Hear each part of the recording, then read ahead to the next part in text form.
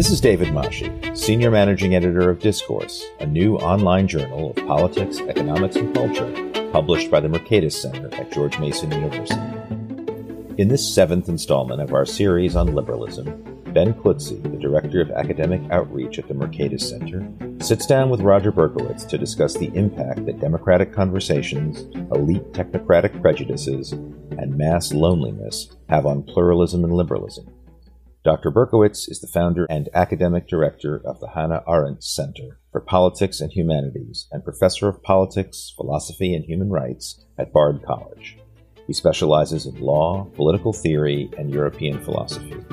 The audio, as well as the transcript of this conversation between Klutze and Berkowitz, has been slightly edited for clarity. Today we have Professor Roger Berkowitz. He's a professor of politics, philosophy, and human rights at Bard College, founder and academic director of the Hannah Arendt Center for Politics and Humanities. He's the winner of the 2019 Hannah Arendt Prize for Political Thought given by the Heinrich Böll Foundation in Bremen, Germany. He is the author of numerous books and articles. He writes and speaks regularly on democracy, free speech, law, and philosophy. Thank you very much, Professor Berkowitz, for joining us today. It's a pleasure, Ben. Today, our conversation will focus on pluralism and its role in a liberal society. So we'll just delve right in. How do you define pluralism? When we say we're in a pluralistic society, what does that mean? Are we just talking about, America as a melting pot? It's a good question. Pluralism for me is not quite the same as a melting pot or diversity. Diversity is an interesting value. Biodiversity is a value. And there's a certain claim that people make that simply being different, being diverse is good. And yet one of the problems with diversity is, every time we get to another diversity, then there's micro diversities, another micro diversity. So, you're a Jew, but are you an Orthodox Jew, a Reform Jew, or a conservative Jew? You're a liberal, but are you an economic liberal or a free speech liberal?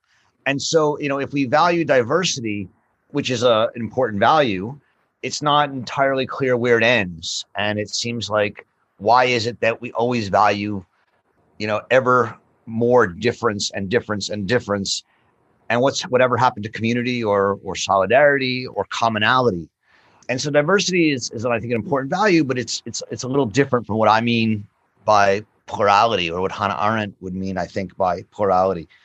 Plurality is sort of the backbone of what it means to be human, insofar as to be human means to live a public and political life.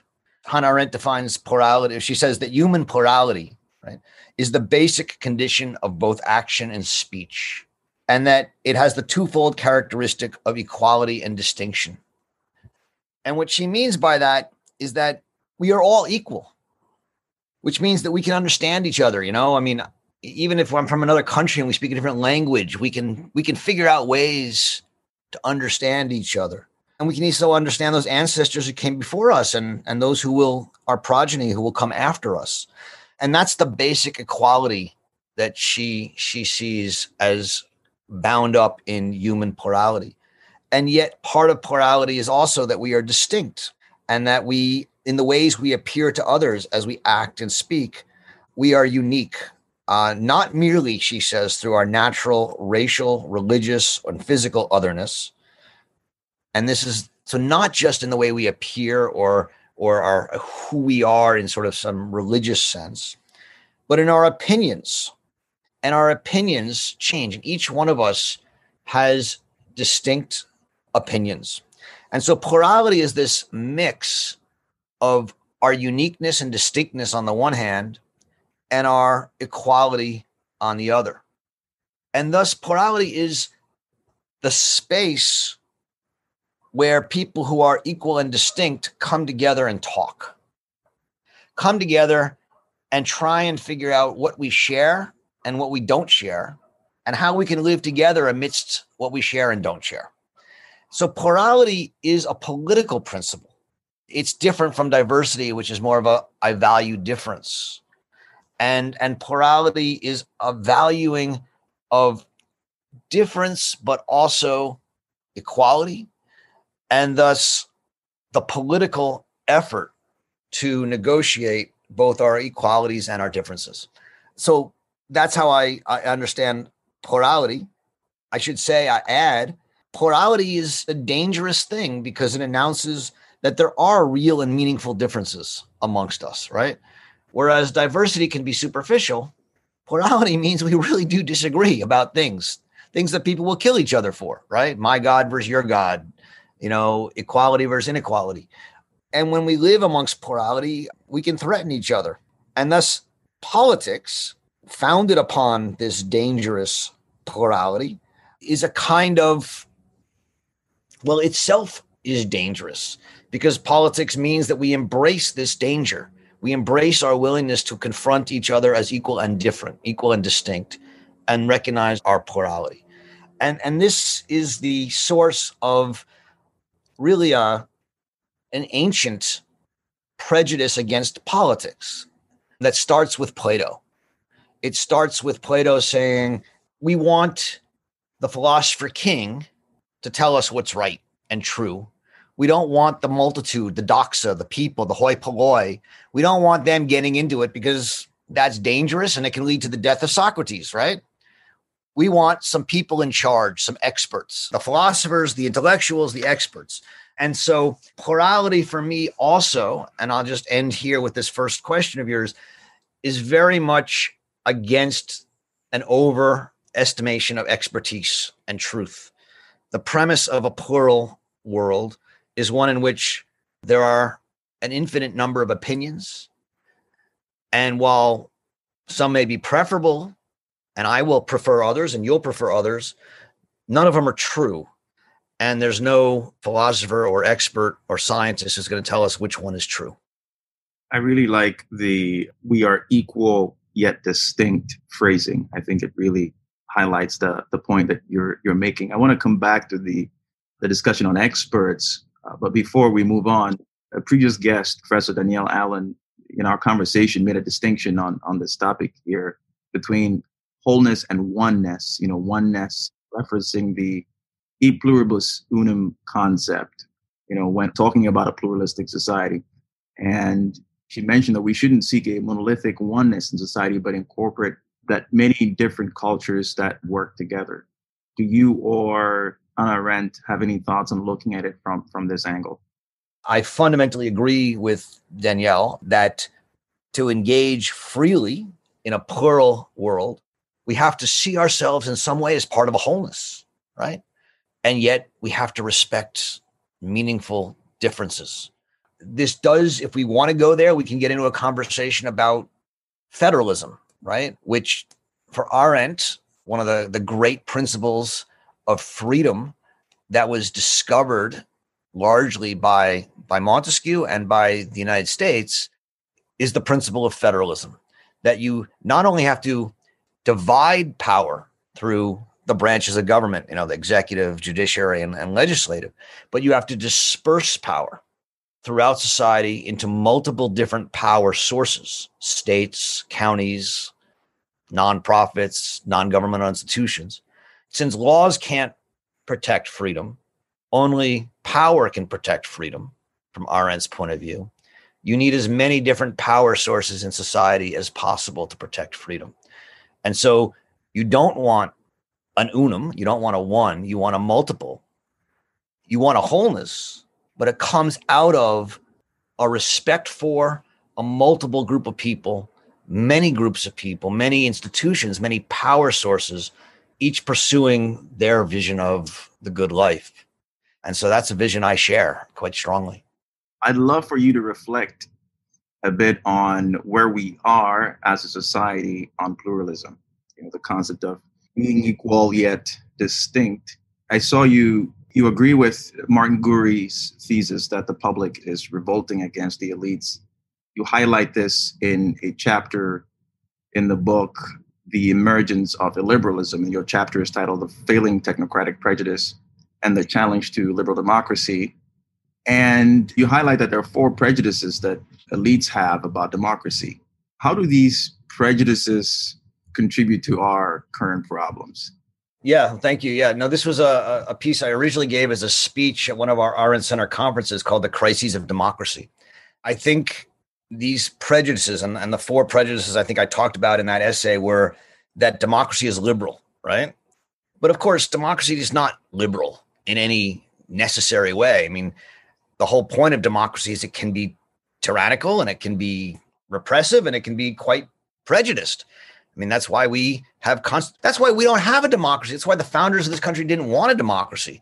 They created a republican form of government, and it's called a constitutional or limited democracy with many aristocratic elements, by the way, including the Electoral College and others. So the idea that democracy, we talk about liberal democracy today, it already shows one of the prejudices, which is that those people who don't believe democracy should be liberal are thought to be wrong.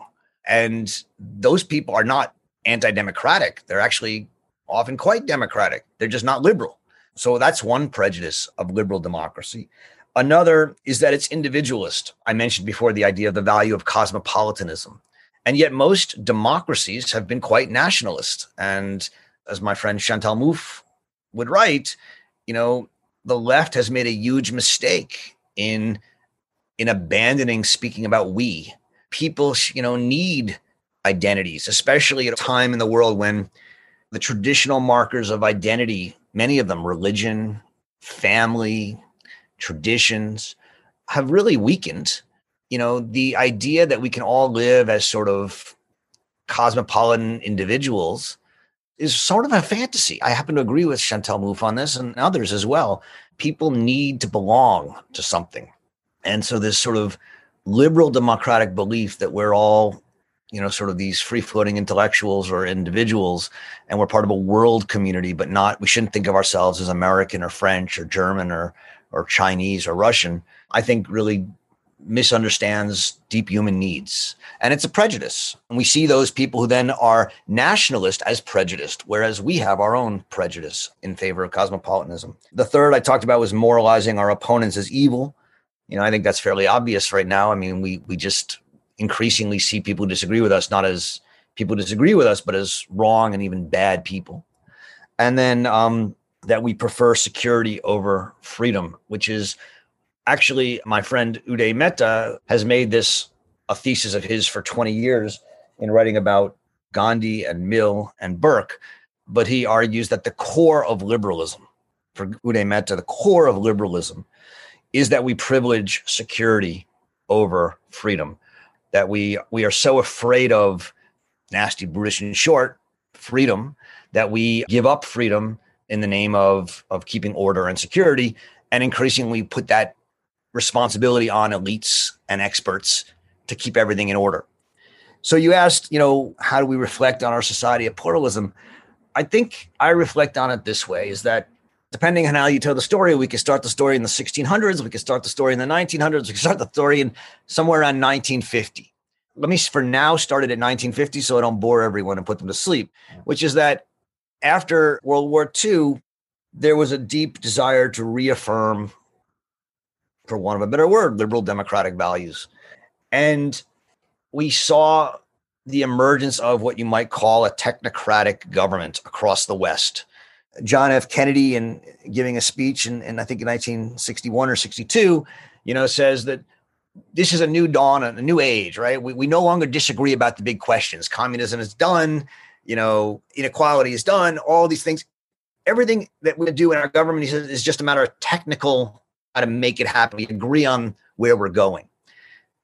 As I said in the article, one of the worst time speeches of all time presages the 60s, where people really start to disagree, let alone now.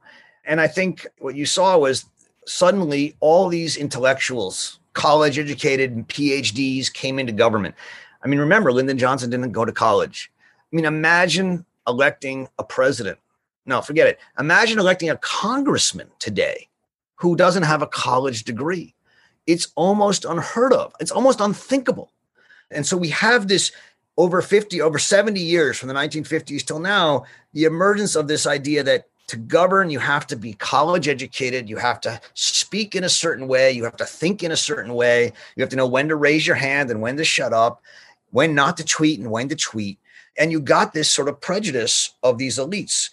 And I think people largely accepted it because the world got better. We didn't have Nazism. We didn't have Bolshevism.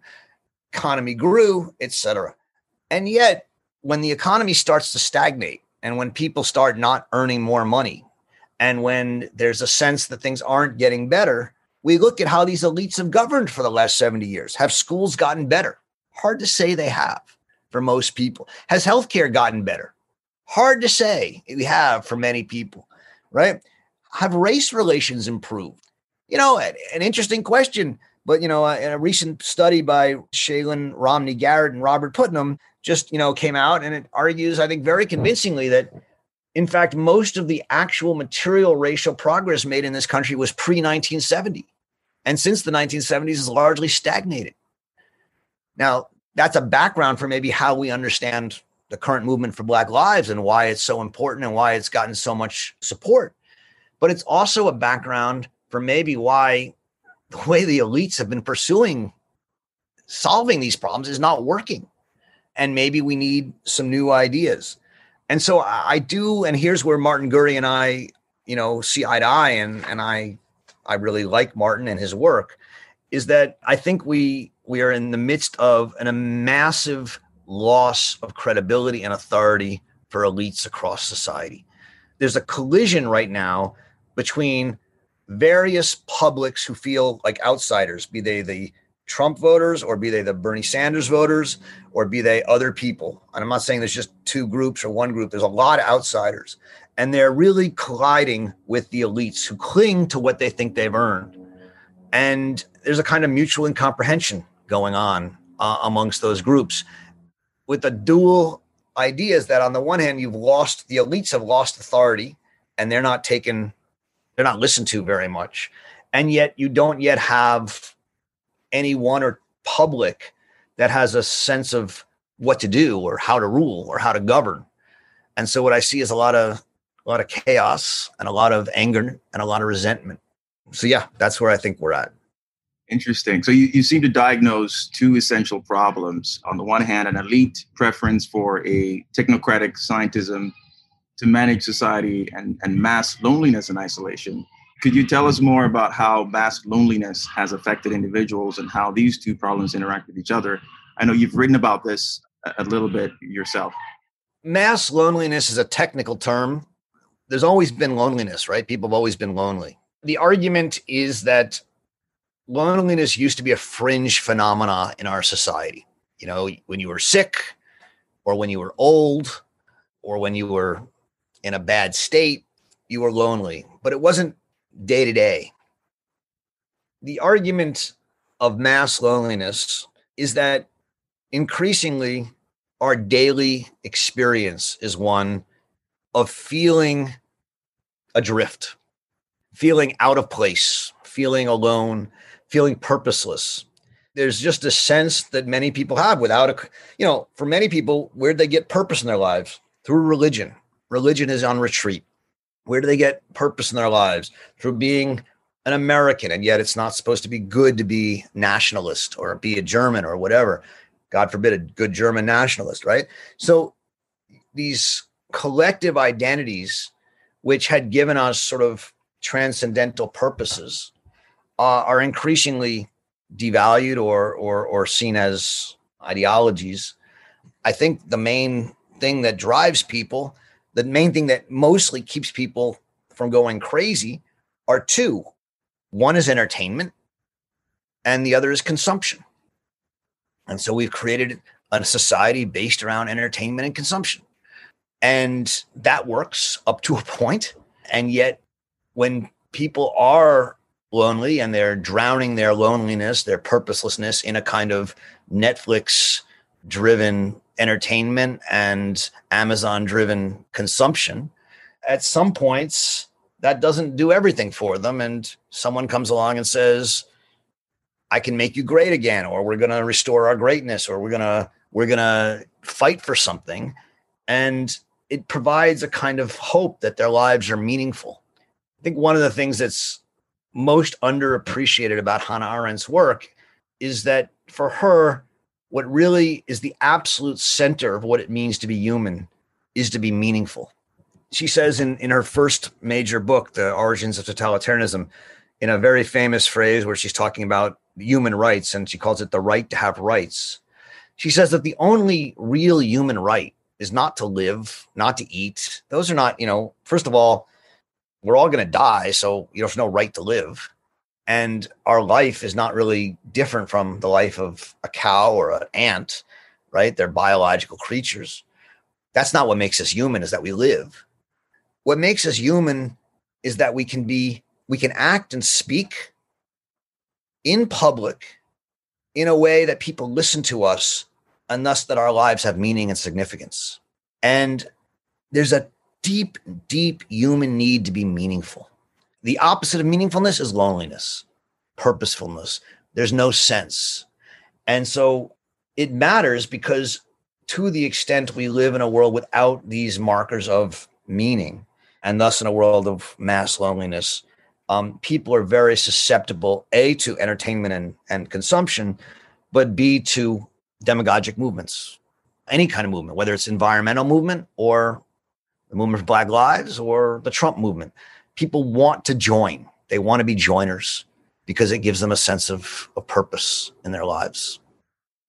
In the chapter that I mentioned earlier, The Failing Technocratic Prejudice and the Challenge to Liberal Democracy, you also say that we have to reimagine a pluralistic politics.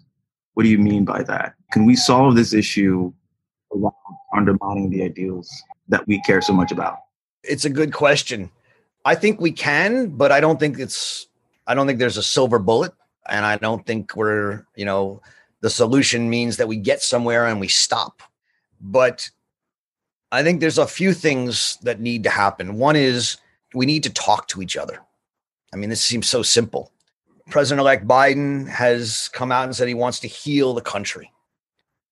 And yet he has appointed into his cabinet almost exclusively people who are part of either the Obama administration or even the Bill Clinton administration before that, who've worked with him for 30 years and are almost all what we would call technocratic elites. Now, I understand that. Part of what he's doing is reacting to a kind of anti-competency of the Trump administration. And I think he's right. And he's trying to restore normalcy. And I think that's right, too. But I don't think you can just restore normalcy right now. I think normalcy means profound polarization and distrust. And I don't think that polarization and distrust is one-sided. I mean, we have to remember that as just disgusting as what's going on right now with President Trump and hundreds of Republicans who refuse to recognize this election as legitimate, 4 years ago, many Democrats insisted that the election of Donald Trump was fraudulent, and that it was fraudulent because the Russians stole the election. And this view that the Russians stole the election, which has never, ever had any factual basis, continues to be upheld by many on the left. And so, yes, true, the Democrats did not go as far, and thankfully, as Trump is going now and as Republicans are going now to challenge what they saw as an unfair and unjust election. But there's no doubt that there is serious prejudice on both sides against accepting the other side as legitimate. My friend and one of my favorite thinkers, David Bromwich, was speaking last night, actually, at a humanities forum, and he quoted a speech by William James. It's a speech James gave dedicating a monument to Robert Gould Shaw in Boston in 1887. And in that speech, James says there are two core principles of democracy and liberal democracy that need to be upheld if we're going to hold on to our values and our world. And he says they can never be too often pointed out or praised. And one of them is the habit of trained and disciplined good temper towards the opposite party when it fairly wins its innings. That strikes me as an incredibly relevant and modern need. We need to understand good baseball, good sportsmanship. And if the other party wins, let them win. If you're asking, what can we do today, or, what is it that can be done? We have to learn a little bit of humility, right? We have to learn that while I think women should have the right to abortion, and I think it should be a constitutional right, to be honest. I think it is, and I think it should be, and I think it should be. So I'll take that one off the table. But people can disagree with me on it and still be good people, right? I believe in immigration, and people can disagree with me on that and still be good people. The problem then is when the country really does disagree on these questions, right? Really does. What do? Do we every 4 years, when we win, we make abortion legal, and when they win, they make it illegal? And when we win, we make immigration legal, and when they win, we make immigration illegal? Is that the way we're going to govern? And I think to some degree, two things have to happen. Two things. So I'll say what I think these two things are. One is we need to be a little bit more humble and a little bit more pluralistic. We need to be willing to let different parts of the country live differently. The United States was originally a country that was a federalist republic. The premise, the national government of the country at that time didn't seek to impose its will on people very much. In fact, not at all. The whole premise of the country at that point was to be an overarching schema for freedom and let different parts of the country and different communities live differently. That kind of freedom led to some things we didn't like, and rightfully so. And we fought wars for them, and we passed laws for them and constitutional amendments for them, and we've changed it a lot. And yet increasingly we've argued that the country has to be a single moral community, a single political moral community. And it's not clear to me that view, that the country should be a single moral political community, is consistent with pluralism and freedom. Now, that doesn't mean everything goes, right? You're still a constitutional republic, and there are basic constitutional rights. And, I think we have to argue about what those constitutional rights are and have them. But at some point, we have to let more plurality and more difference emerge than many, at least on my side, the liberal cosmopolitan side, are currently willing to do. So that's one thing that needs to happen.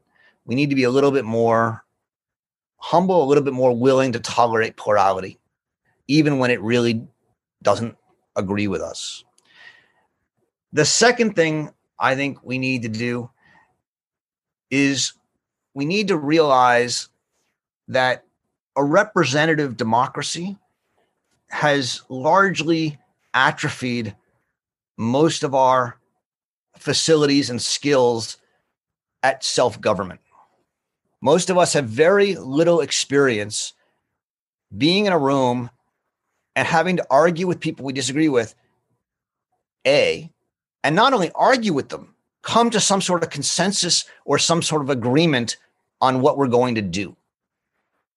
It's hard. What Mitch McConnell and Nancy Pelosi have to do right now is not easy. And yet they're being forced to do it, even though they don't want to, it seems. And that being put in a room and being forced to hammer out an agreement, even when you don't want to, is at the very root of what it means to be a Democrat, small d Democrat, a participant in self-government.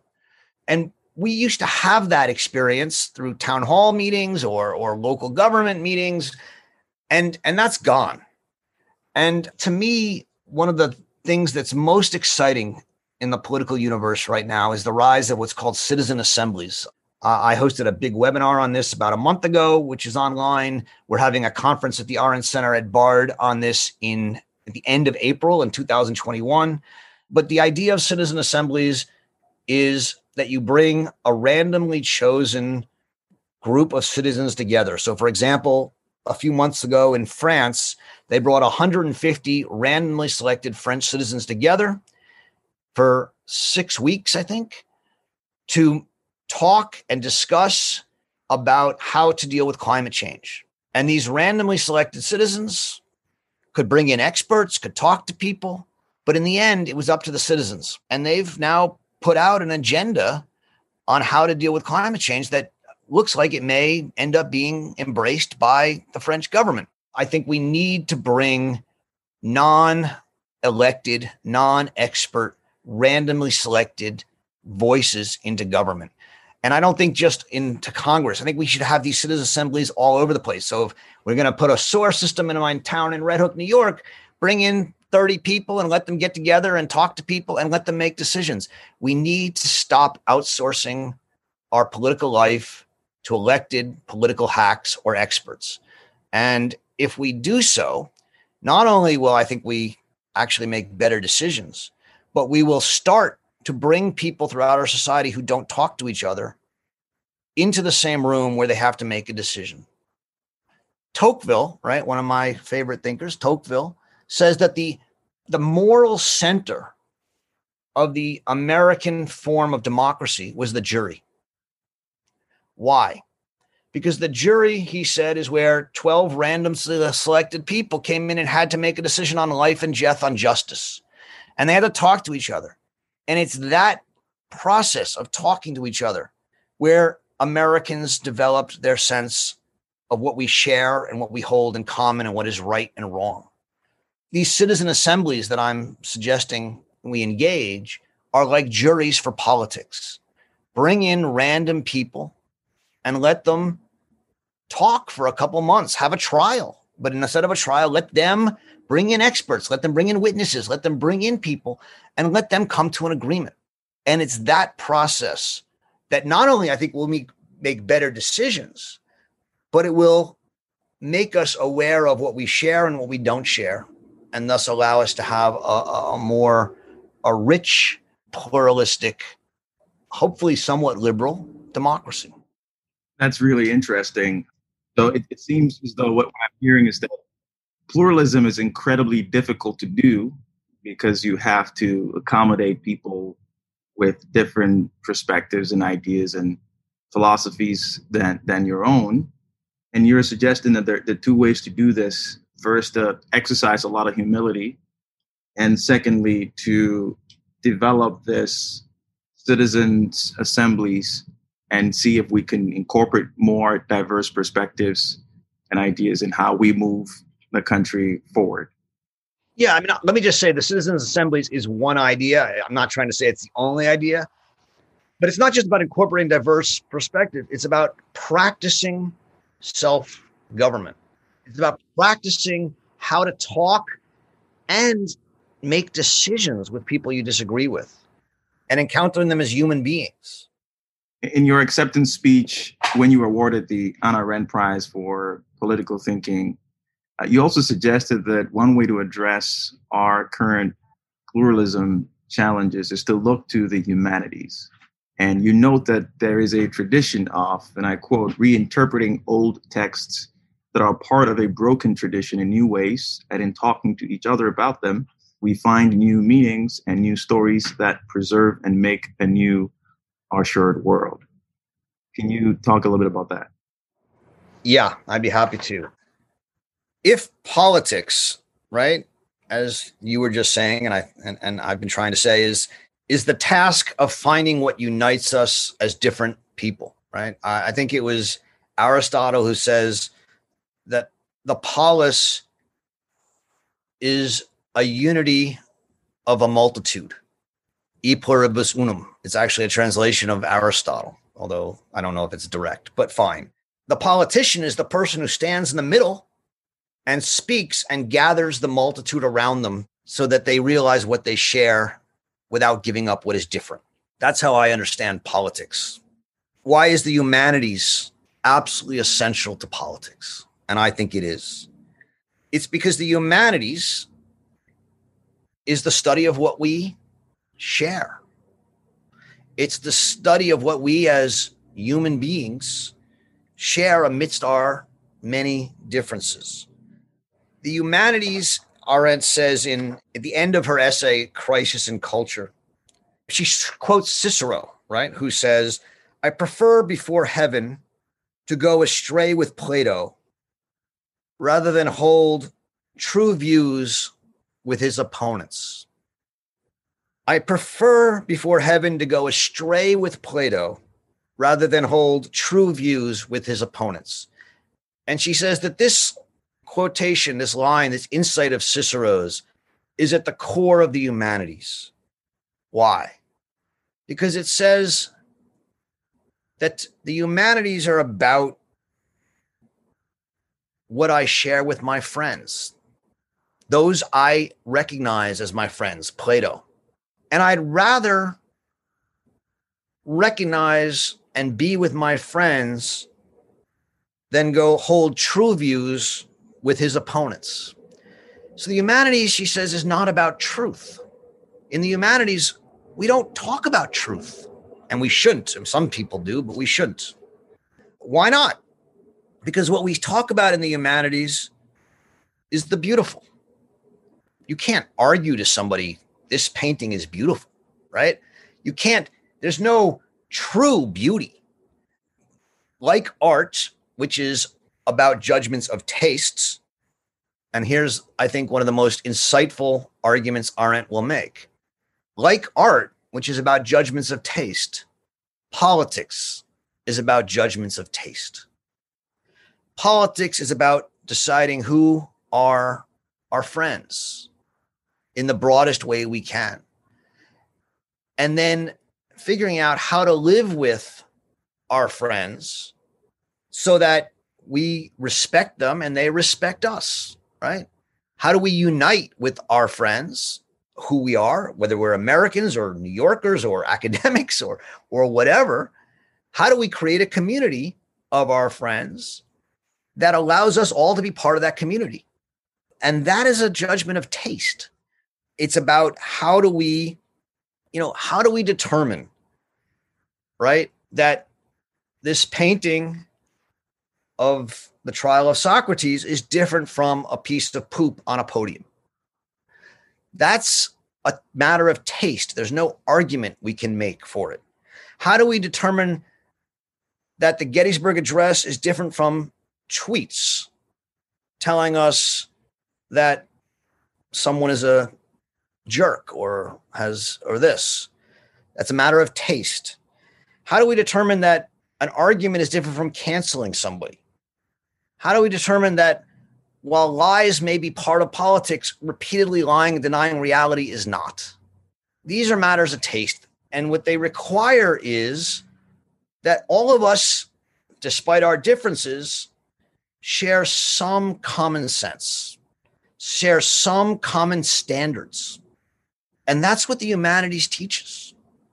The humanities teaches that you can love the Aeneas and you can love Derek Walcott's Omeros, and you can love Sappho, and you can love Virginia Woolf, and you can love Plato, and you can love, the point is, the beauty of the humanities is that the texts are lovable because they're good. I can't argue to it. I can only teach you. I can only, through conversation and teaching with you, point to you and show you why certain things have a quality to them and other things don't. And that determination of quality, which is a matter of taste, is at the heart of art and culture and is at the heart of politics. And so that's why I think the humanities is central to politics. Now, as we've moved more towards STEM, does that pose a challenge in solving some of these problems with pluralism through doing more humanities? Are we making some trade-offs here that will create a lot of challenges for us in the future? So I don't think STEM is the problem. I think STEM is great. I'm not a Luddite. I'm talking to you on Zoom. I think people should be aware of how algorithms work and how Facebook and Twitter and YouTube guide you to what you're going to watch and read and hear and see. And they should be able to fight back against it. And so I think it's absolutely essential that I was on a committee a number of years ago, and I argued for and suggested and argued for new courses in digital literacy, that we shouldn't just imagine schools teaching reading, writing, and arithmetic, but that literacy now included understanding how algorithms work and how digital literacy works. Because if you don't understand how codes and algorithms direct your life today through Amazon and Facebook and Twitter, you can't possibly be free. You can't resist. You have to know how that works. I don't claim I do, but I think young people have to learn that today. So yeah, I would like to see people learn that digital literacy so they can fight back. So the problem is not STEM. The problem is the humanities. I mean, I fundamentally believe that the reason the humanities are in retreat is not because people are taking STEM. It's because people don't find value in the humanities. And I think that's largely, and everyone who's going to get mad at me, so they can, here it is. Punching bag is being wound up. Most humanities teachers and professors are doing a bad job. They're not teaching the humanities as something that is relevant and beautiful and important to people's lives. They're teaching hyper specialized, often very technical interpretations of texts, or they're teaching texts that are supposed to have political purpose and bring in, alternative views and things like that. That's not bad in the sense that I think the humanities should be decolonized, in the sense that it should be opened up to all sorts of views. But I don't think it should be decolonized in the sense that only humanities texts that support a liberal, cosmopolitan, elitist view should be taught. So I think there's a huge debate amongst, the decolonization of the curriculum debates, which all of us are now have to be involved in. And again, I'm not against it.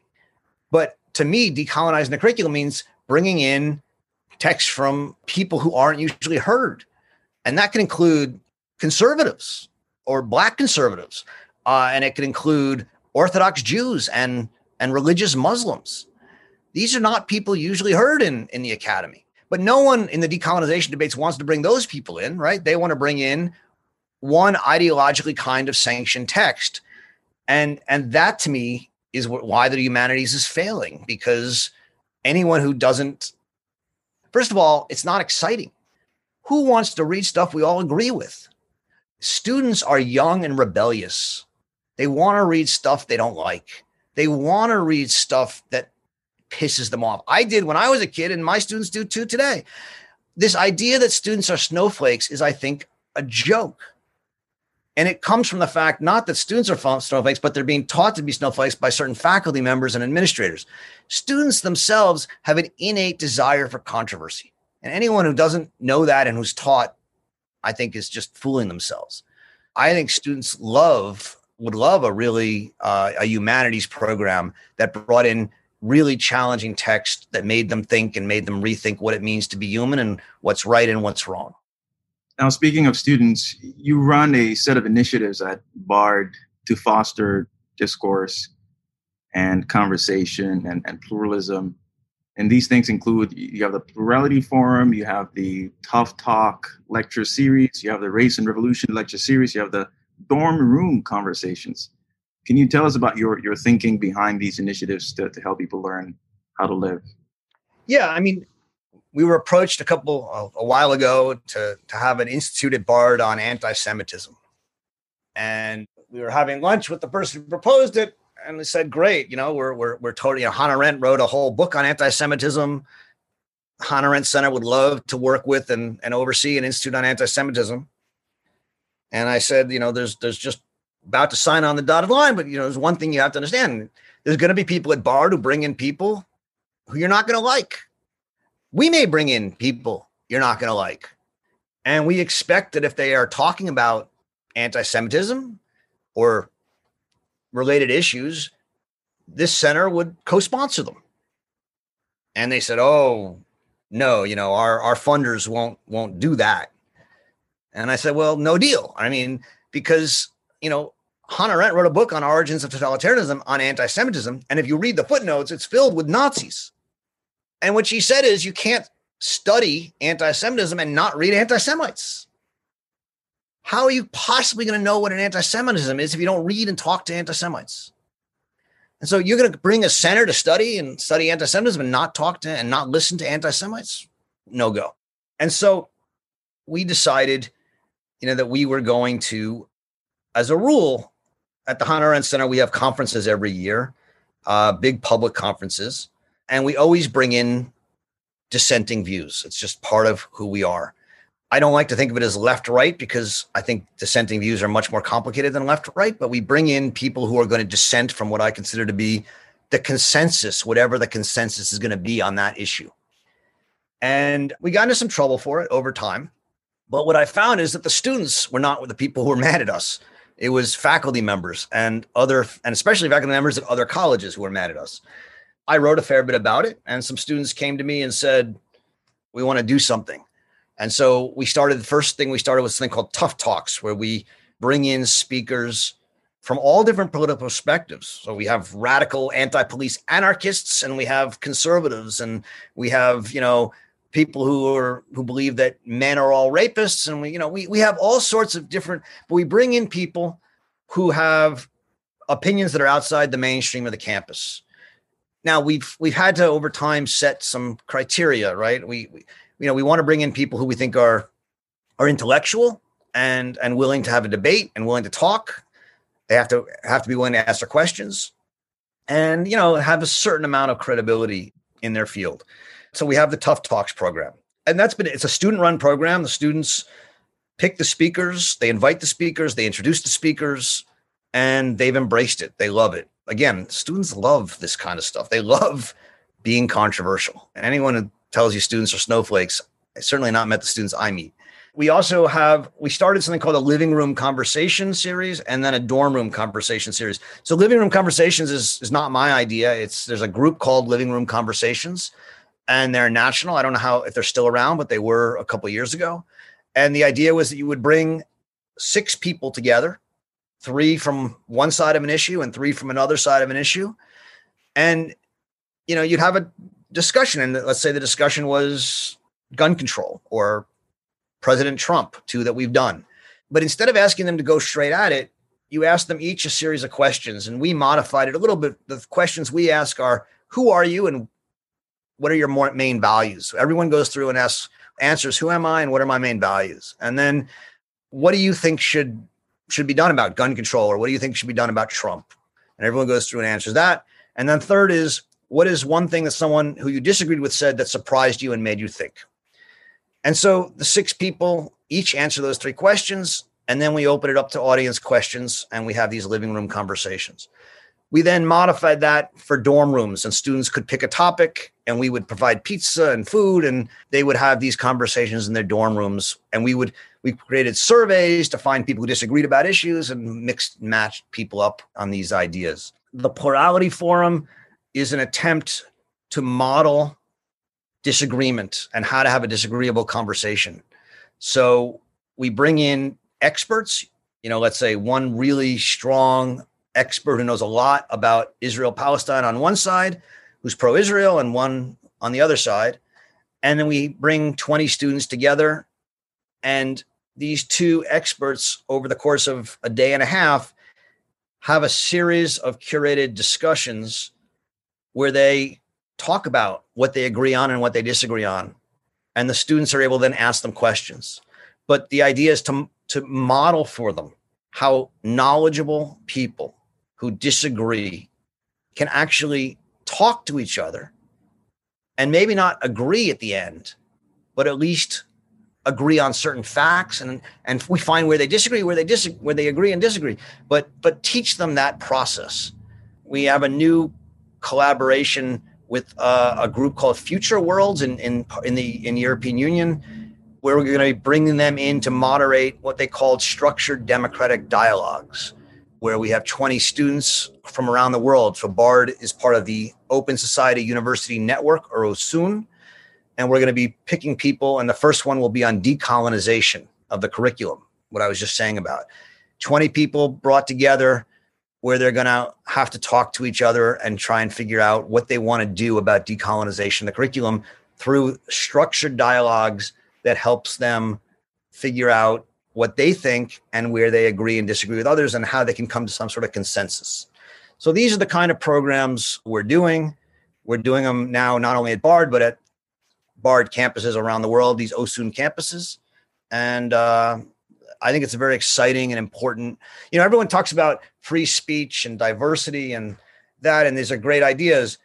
But to me, what really matters is the practice of learning how to talk to people you disagree with the aim of not convincing them or being convinced, but coming to some sort of at least a minimal consensus on what we can agree to disagree on.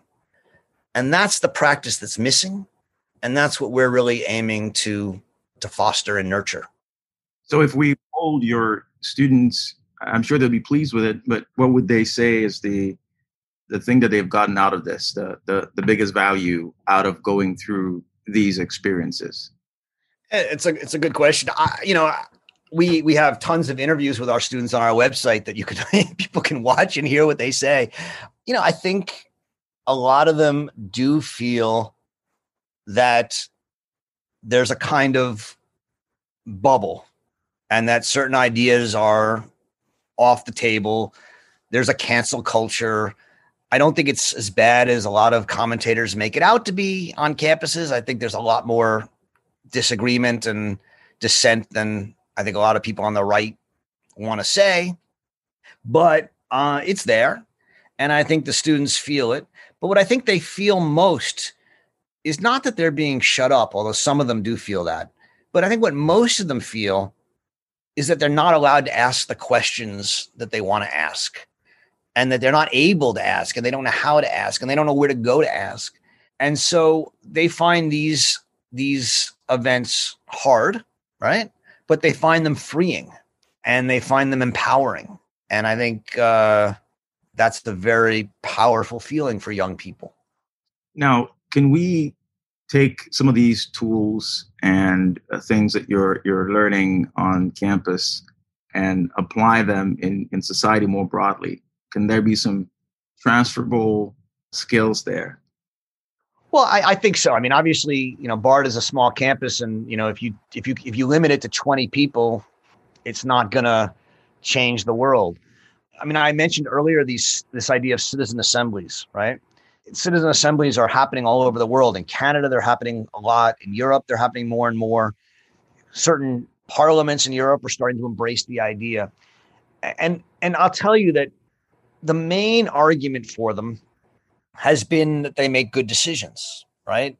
In Ireland, they had a citizen assembly for two issues, gay rights and abortion. And on both issues, this randomly selection of Irish, often very religious citizens came out in favor of gay marriage and abortion rights. A lot of the argument is, they make the right decisions. That's fine.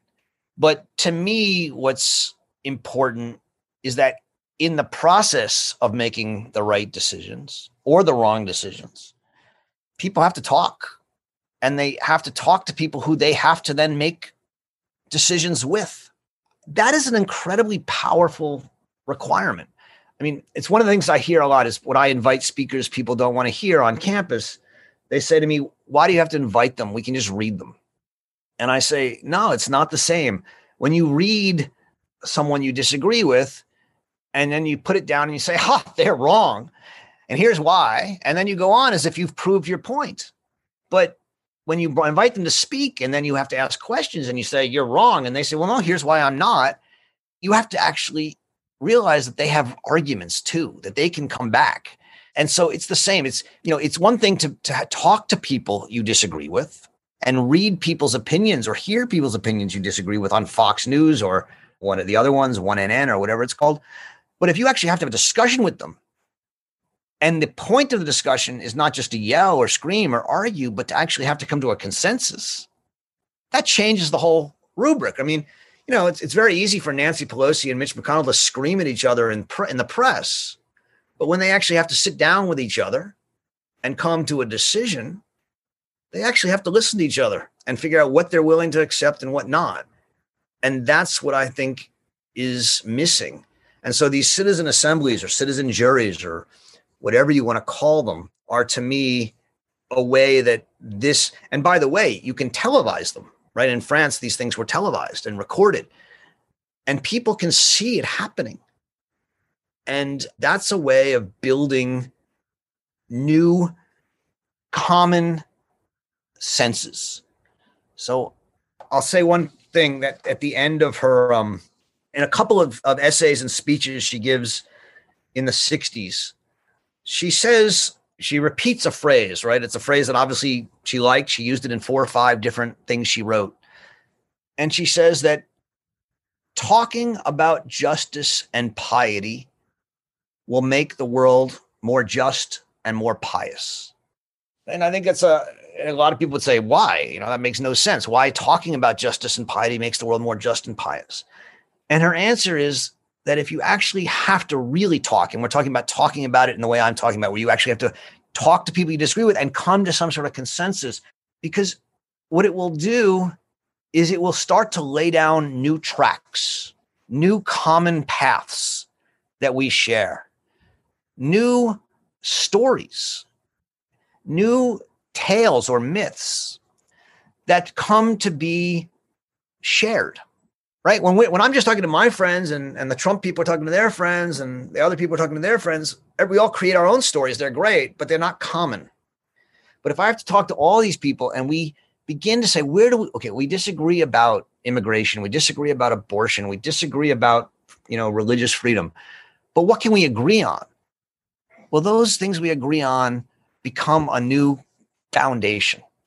It may be a minimal, humble foundation, but at least it's that beginning. And once we have that beginning, we can then start talking about the higher stuff. And hopefully over time, we'll get to a more rich, common world. But I do think the act of talking about justice and piety and about politics in these citizen assemblies or things like them would be an incredibly powerful public tool for plurality and democracy. It reminds me of Danielle Allen's book, Talking to Strangers. And in that, she says that, there's the habit that we have in society where we say to kids that don't talk to strangers. And obviously, it's sort of a metaphor for the experiences we're having, but we should train ourselves to do the opposite, to learn to talk to strangers and to talk to one another. It seems like that's similar to what you're saying. As we close here, I wanted you to, it's a question I ask all the guests that we've had here, to reflect on optimism. Right? Are you optimistic or not about the future of pluralism in our society right now? Wow. Optimism or pessimism? You could do short-term, long-term as well, I used to say I'm not an optimist or a pessimist. I alternate between hope and despair. Yeah, I have to say there's a lot I'm optimistic about. I think the last 20 years, a number of things have happened, right? The Tea Party movement, the Occupy Wall Street movement, the rise of Trump, the rise of, for want of a better word, the resistance. To me, all of these, I'm going to say all of them, although I'm going to get in trouble for that, I know, are positive events. They are the begrudging, halting, slow beginnings of a new political engagement. After 50 or so years of let me buy whatever I want to buy and let me watch as much Netflix as I want to watch, or it wasn't Netflix at that time. It was, walk down the street with my Walkman on my ears and tune out and whatever it is, right? Drop acid, tune out. Young people are back in it. And that gives me a lot of hope. I'm a big fan of young people. I teach them every day. It's what I love to do. And I often fundamentally disagree with my students, trust me. But I love that they care. And I haven't seen students care this much in a long time. So to me, that is a optimistic aspect of what's going on. The pessimist in me worries that too often they care in a kind of ideological way, and it's their way or the highway. That's totally, in my view, natural for youthful exuberance. And I think it would be shocking if that weren't the case. What they need to do is go into politics. And when they go into politics, they're going to be in the room with Nancy Pelosi and Mitch McConnell. And they're going to be in the room with AOC, but they're also going to figure out where the lowest common denominator is and where the highest common denominator is that we can get to. And the fact is they're going into politics. That's my optimism. I've had more students choose to go into politics in the last 5 years than in the last 20 years teaching combined before that.